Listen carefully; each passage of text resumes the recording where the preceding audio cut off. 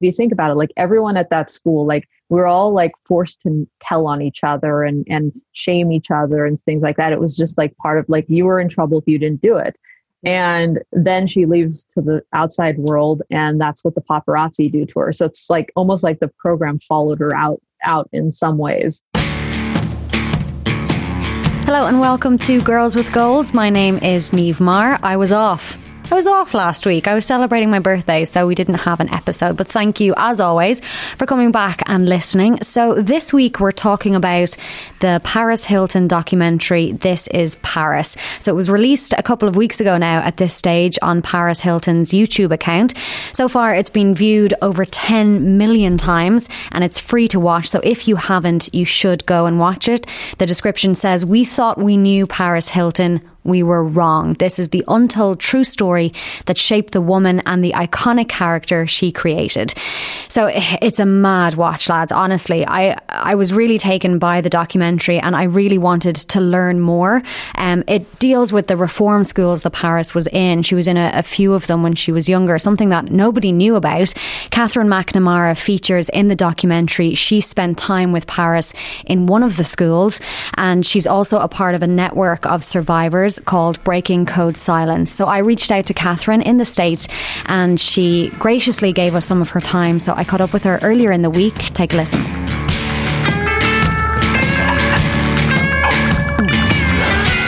I'm Catherine McNamara, and I guess you could say I'm a troubled teen industry activist because I did spend like 2.5 years in different programs when I was a teenager. I think that's kind of a great place to start off. So, I mean, obviously I got in touch with you because of the This Is Paris documentary that came out, and that has obviously put a huge amount of spotlight on the troubled teen industry in America. It's something that I personally didn't know about. I knew I'd heard some things about it, but I really didn't know a huge amount about the magnitude of the industry. So I suppose for our Irish audience, would you be able to give us a little bit of insight into what exactly the troubled teen industry is, firstly? Okay, that's great question. And the thing with the troubled teen industry in the US, which is a very weird thing to explain history, but it actually originally spawned out of a cult in the US called Synanon. So back in the 60s, there was it originally started out as an alternative to Alcoholics Anonymous and then turned into a cult. The cult ended up getting disbanded because a lot of illegal stuff happened. But some of the different high-level members of that cult basically went and started their own programs, so they were alternatives to deal with troubled teens. The problem with the term troubled teens is it can mean anything. There's no due process or any like conviction you get to be a troubled teen. It basically is your parents are like feel you're talking back too much. You're dealing with depression. You're dealing with your sexuality, trying to figure out if you're gay or straight. Like anybody can be sent to a program and labeled a troubled teen. So these programs started popping up and they're very cult-like. They came from that cult originally, and then it spawned a whole industry because there's a lot of people willing to pay money for it. So, the first ones that were popping up that were cult-based, like Straight Incorporated, Sea-Doo, things like that. And Sea-Doo is one of the ones that Paris mentioned in her documentary that she went to for a short period of time. So if you look at it's interesting. The survivors of these programs will watch cult documentaries and be like, oh my God, I feel like I was in that, because there's so much similarity between the two. There's a lot of ritual. There's a lot of rewriting your beliefs to try to kind of get you in line. It feels a lot like brainwashing, like the techniques you see in cults, and that's because of that history. It spawned into a multi-billion-dollar industry in the United States. And so it's interesting because a lot of the methods used are not evidence-based. There's no little to no oversight. I know friends, I have a lot of friends in Europe, in Asia, and they can't believe that they hear about these industries and they're just shocked that it's so big in the US. If you look at some of the marketing, it's pretty much very ambiguous. Is your child giving you anxiety? Is your child not communicating with you? Like these blanket questions that are just every teenager is like that. But, they quickly pivot in their marketing or their pitch to, well, they might be in danger of doing drugs, of having sex, of getting pregnant, of going to jail. If you don't turn them around now, and we have this wonderful program to send them to, they could be, and it preys on those parents' worst fears. They could be dead, insane, or in jail. So yeah, it's a crazy industry that, leaves a lot of unfortunately damaged, adults and traumatized kids that turn into adults. That takes a lot of us years and years to reconcile what happened to us in the end. Yeah. And I think that's a really interesting point because, well, what I found from watching the documentary was that it seemed like there was issues throughout the beginning of the documentary with what was happening with Paris kind of deciding to open up and talk about what had happened to her throughout a number of these reform schools. And then, when I saw you on the documentary and the group of survivors that you were with as well, is that common that it takes years for some of what happened in terms of trauma to actually be recognized? Because like you said, the kind of references to a cult, it didn't seem like, you guys got out at 18 and then you were like, I was very seriously abused in this center and something needs to be done about it. Is it a case that it's taking a long time for people to come to terms with what happened? Yeah, absolutely. So I run a Facebook survivors group, and we have thousands of members. And I'd say the average is the shorter average is like 5 years to 15 years for people I call it waking up, where they realize, oh my God, this affected me so much. And then they start to rethink, would I ever do that to my kid? Oh my God, that's actually would be abuse. I would be arrested for that if and it's the waking up perspective, action. It's can be devastating for people, but when they start to realize it, they want to take action. They realize they want to speak about it. They try to talk to their parents, and parents are often in denial. Paris's mom, how the way she handled it at the end of the documentary was actually the best case scenario. Most of the time, parents are really in denial. They don't want to typically see them know that or accept that they may have sent their child away to a stranger or a bunch of strangers to get abused. The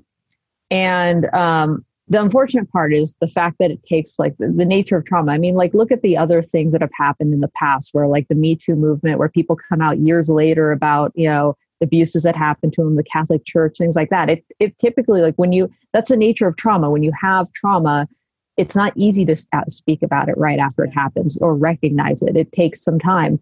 The unfortunate part is the way that the laws are worked in these states that have a lot of these programs. If you don't go and file a lawsuit within 2 years, you're done. You have no legal reconciliation. And that's why Paris, when people asked us in an interview, do you want to seek any lawsuits or anything? We have no power to.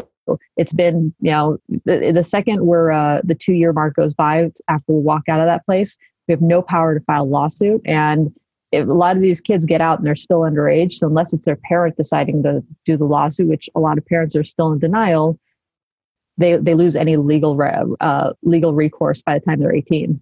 I mean, I want to ask, and of course, I only want you to kind of, speak about what you're comfortable with. But I mean, from your own experience, Catherine, can you tell us a bit about how you came to be at that school during the time that Paris was there? And, we saw a lot of Paris's journey and kind of how she has dealt with this throughout her life and her career, because it's been in the public eye for so many years. But for you personally, how was your experience in it was Provo School, wasn't it? Yeah, so I actually went to 2 different programs, and I went to Provo twice. So wow, that was fun. Being facetious. So I went to Provo Canyon School the first time when I was 14 years old, and I had never done drugs. I'd never kissed anybody. I had never had sex. Nothing. I would say that, and my parents would probably agree with me, that it was an overreaction on their part. So when I was young, my younger sister had cancer. She was sick for 5 years. My parents were just out of the house a lot, and during that time, I kind of was raising myself, and I was from the age of 5 to 10. My parents, after my sister passed away, went into a deep depression. I was kind of still left alone. And I think I was for the most part, I was I was defiant. And I was struggling with myself because I was starting to turn into a teenager and trying to figure out my own sexuality. And, you know, like, I won't say anything bad about my parents and like the sexuality part. They didn't know, and they're not judgmental at all. But because I was just confused and withdrawn, I think my parents treated it like, you know, oh my God, we lost a daughter and she's withdrawn. We don't know how to handle her. So, you know, like, she's mouthing off to us, something's wrong. And I think it was that reactive approach that they just like, like, they didn't, the first time at least, they didn't abduct me. They kind of just dropped me off in Utah, and I was put into like strip search, put into isolation. At 14.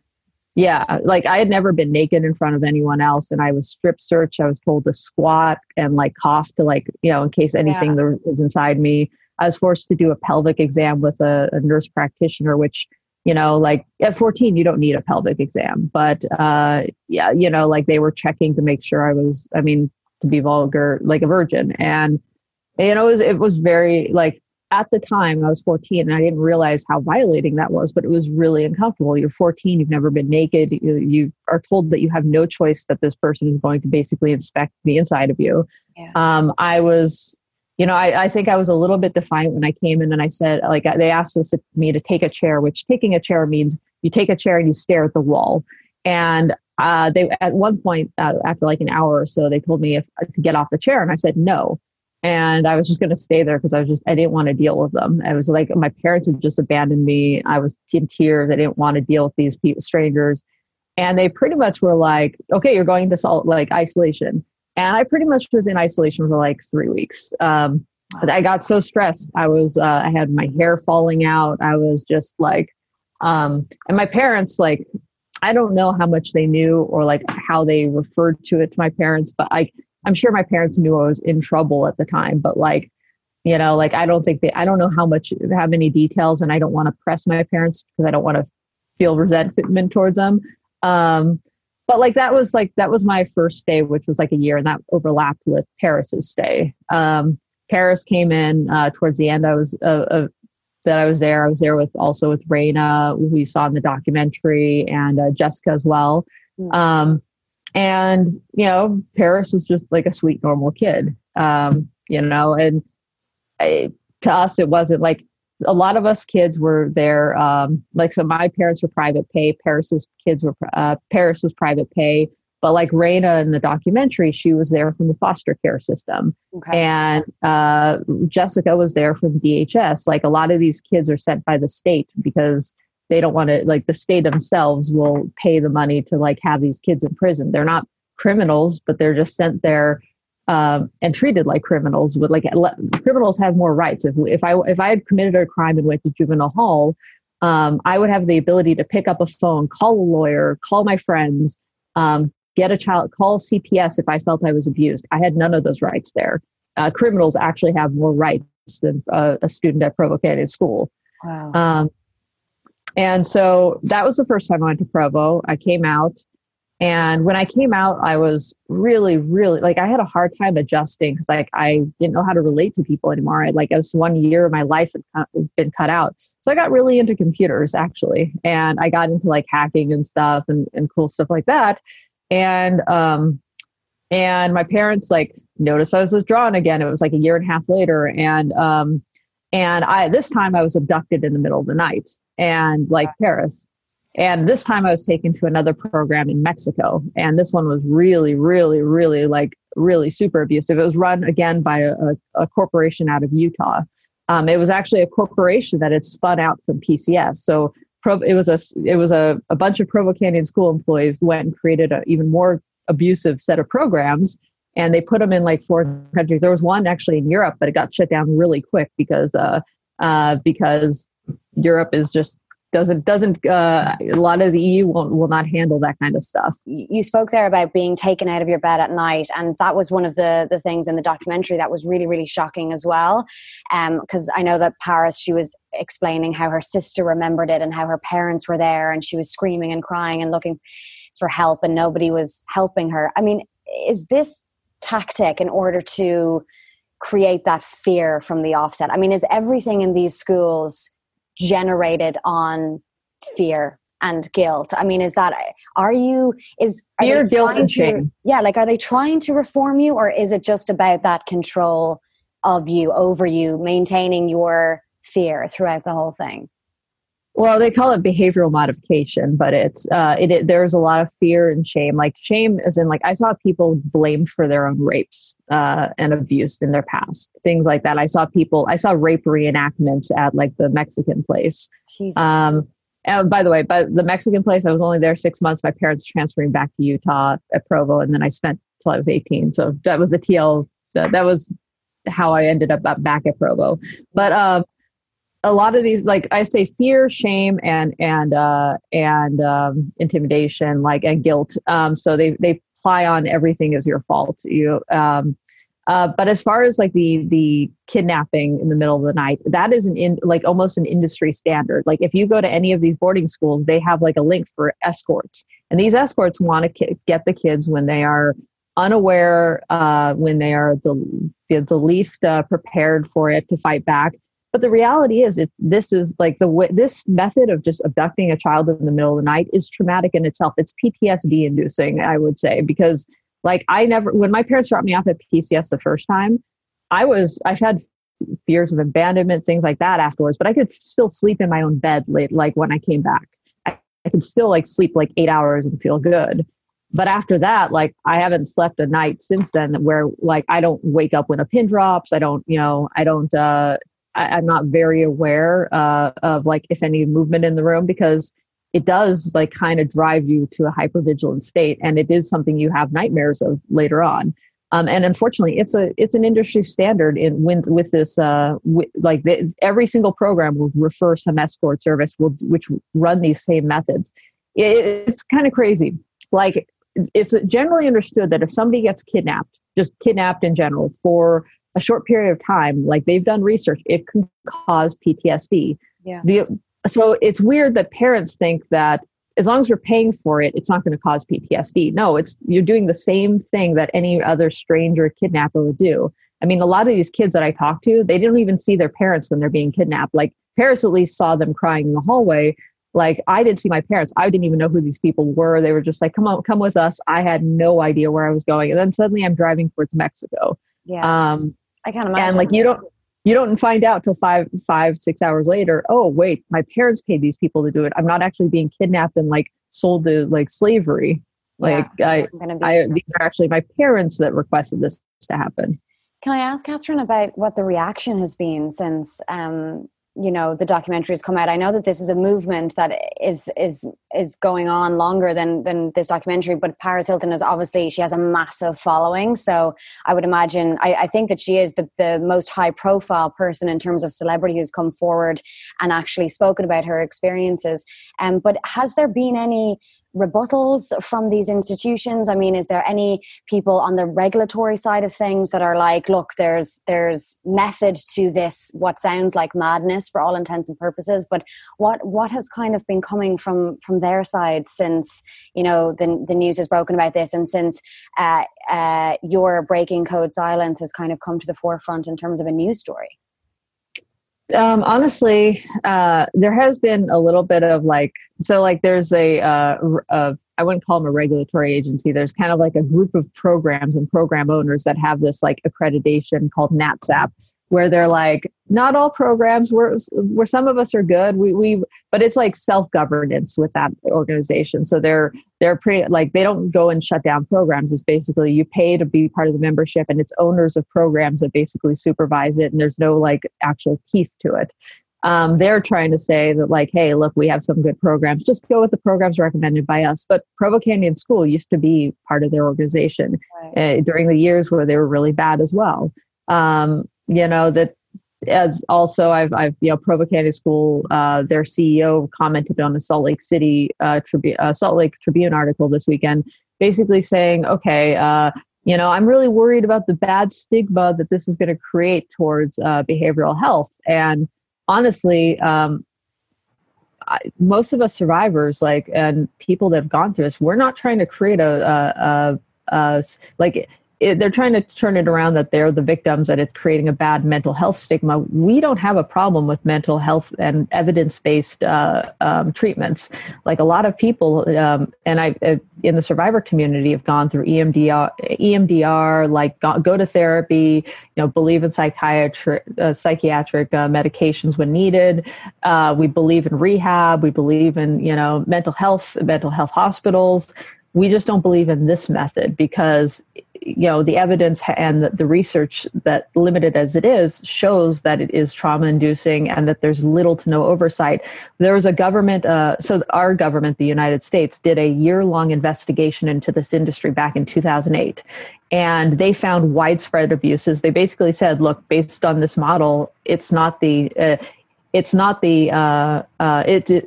the norm to have abuses in these schools. Like it's broad across the entire industry because of the lack of oversight, lack of regulation, lack of ability to report. A lot of these kids are abused, but they can't pick up the phone and call CPS. So it goes under the radar long enough for the statute of limitations. Yeah.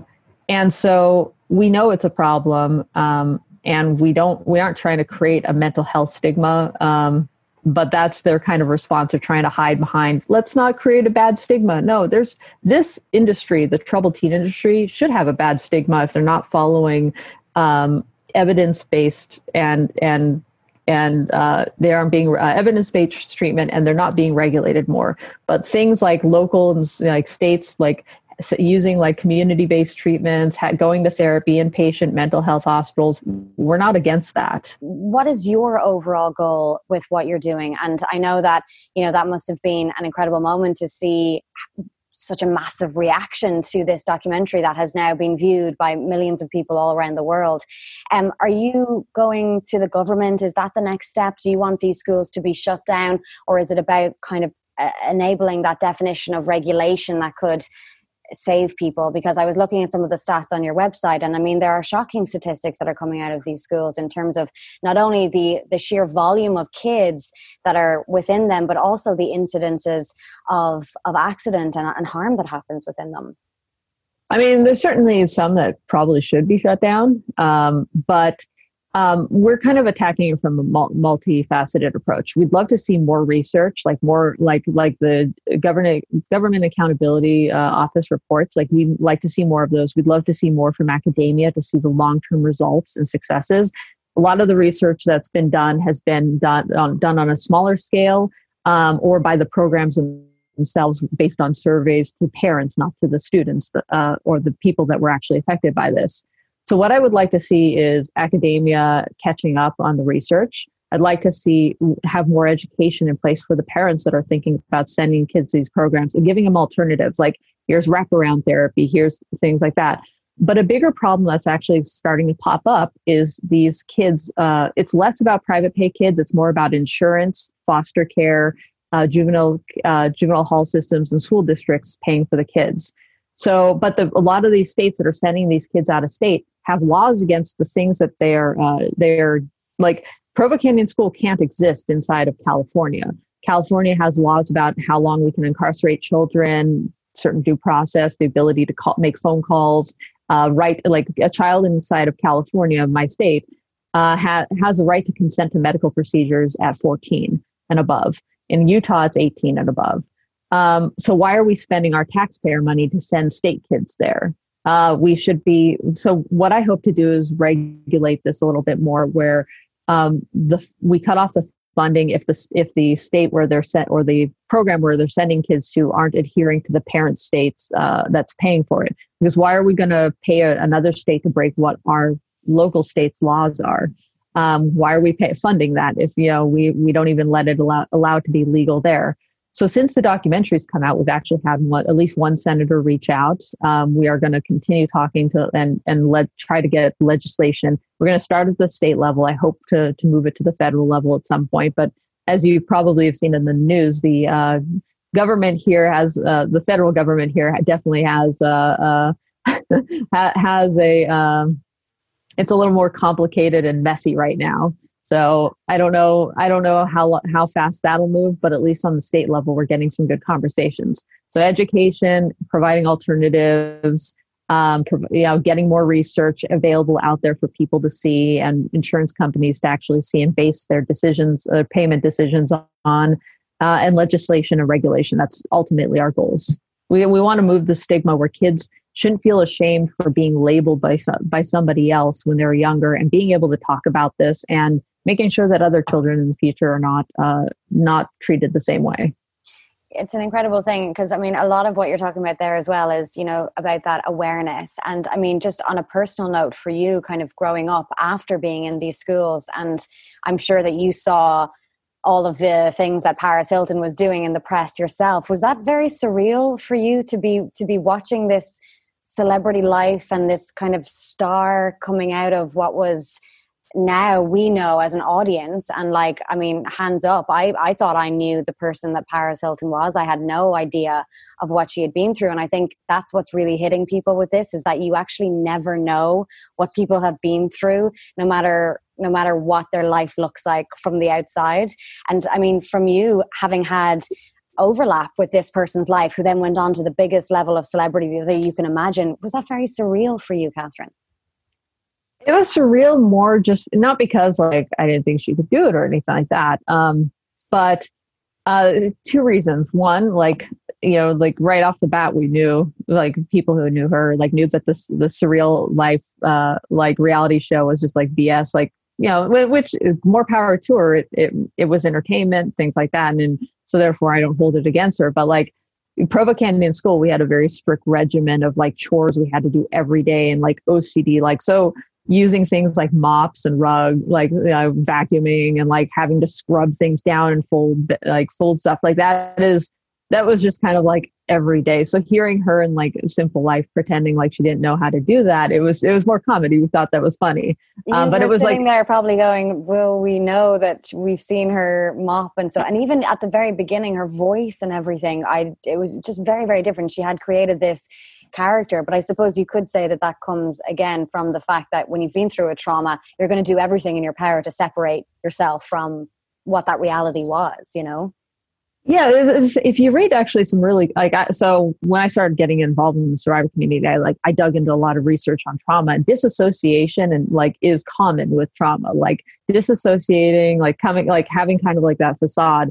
Obviously, Paris is like a different kind of facade, but like being workaholics, kind of having your external image to hide from the pain. That's actually quite normal. Like the only thing with Paris, like, and I really feel bad for her, is like, so all of us, like when we get out of these places, a lot of us tend to be confused and act out. We don't know how to handle life anymore. We make a lot of mistakes, usually in our 20s. I know I did. If I had a camera following me around, documenting every mistake I made in my early 20s, I wouldn't have a career right now. Everyone would probably think I was a dumb idiot who partied too much and did whatever else. So I feel bad that like that stigma, like every mistake that's followed her because someone followed her around with a camera. Like she wasn't allowed to like live like and deal with her trauma in her 20s without having a trauma compounded. Because if you think about it, like everyone at that school, like we're all like forced to tell on each other and shame each other and things like that. It was just like part of like, you were in trouble if you didn't do it. And then she leaves to the outside world, and that's what the paparazzi do to her. So it's like almost like the program followed her out in some ways. So I really feel bad for, and like a lot of empathy for like the mistakes she made, and the fact that she's still so well adjusted. Because a lot of one thing that came up in the survivor community is, if I had unlimited resources, or if a lot of us had unlimited resources and money in our 20s to spiral down, a lot of us would have been dead. And she somehow didn't turn into like an addict or like kill herself, and she actually like succeeded. So, that's inspiring actually to a lot of us. I think so. I think inspiring is a really good word to describe how everyone came across in that documentary, I suppose before I let you go, I want to ask just about how people can get more involved and can learn a little bit more about the network of survivors that you have at the moment. I know that there's hashtag Breaking Code Silence and stuff. So can you tell us a little bit about that and where people can go to learn more? Because I think in terms of people who are viewing this documentary and again, trying to get involved in a part of Paris Hilton's life, which many people were doing for decades now at this point. There's serious things to be learning about when it comes to something which is a very serious matter. Yeah, so there's a website, breakingcodesilence.net, that you can go to, but also there's a Breaking Code Silence Facebook page where we're sharing articles and so the breakingcodesilence.net is like all the stats, like resources, other things. The Facebook page, Instagram page, and now TikTok are more of like, bite-sized stuff where we're sharing links and stuff as things happen. That's where you can learn more. If you want to like actually go and like see individual people's stories, like there's been thousands of people just sharing their stories on social media. So if you just do like Breaking Code Silence hashtag on Facebook, you're going to see a ton. And it's amazing because like, it's something that we've had shame and stigma for so many years, and it's nice to see that the people removing that stigma. It's like what Raina said in the documentary. It's not our shame, it's their shame, and we're just holding on to it. And it's great to see a lot of people letting go. It's cathartic for sure. And just finally as well, Paris has re-engaged with the community and with you guys as well. And is she continuing to do that work? I know that it's an odd time in the world to be kind of coming out with such a powerful documentary as well, like bang smack in the middle of a global pandemic. But I follow her on social media, and it seems like she's very much committed to this, and she's going to be continuing to work with you guys. So is that the case? Yeah, that's the case. We've been talking about what the next steps are, and I don't want to announce anything for her, but it definitely seems like we're starting to iron out some next steps. But I'll leave that to her because I don't want to say something I'm not allowed to. But yeah, she's definitely committed to keep on going. It's something she feels passionate about. Amazing. Well, Catherine McNamara, thank you so much for joining us and for letting us know a little bit more about this matter. Yeah, thank you so much.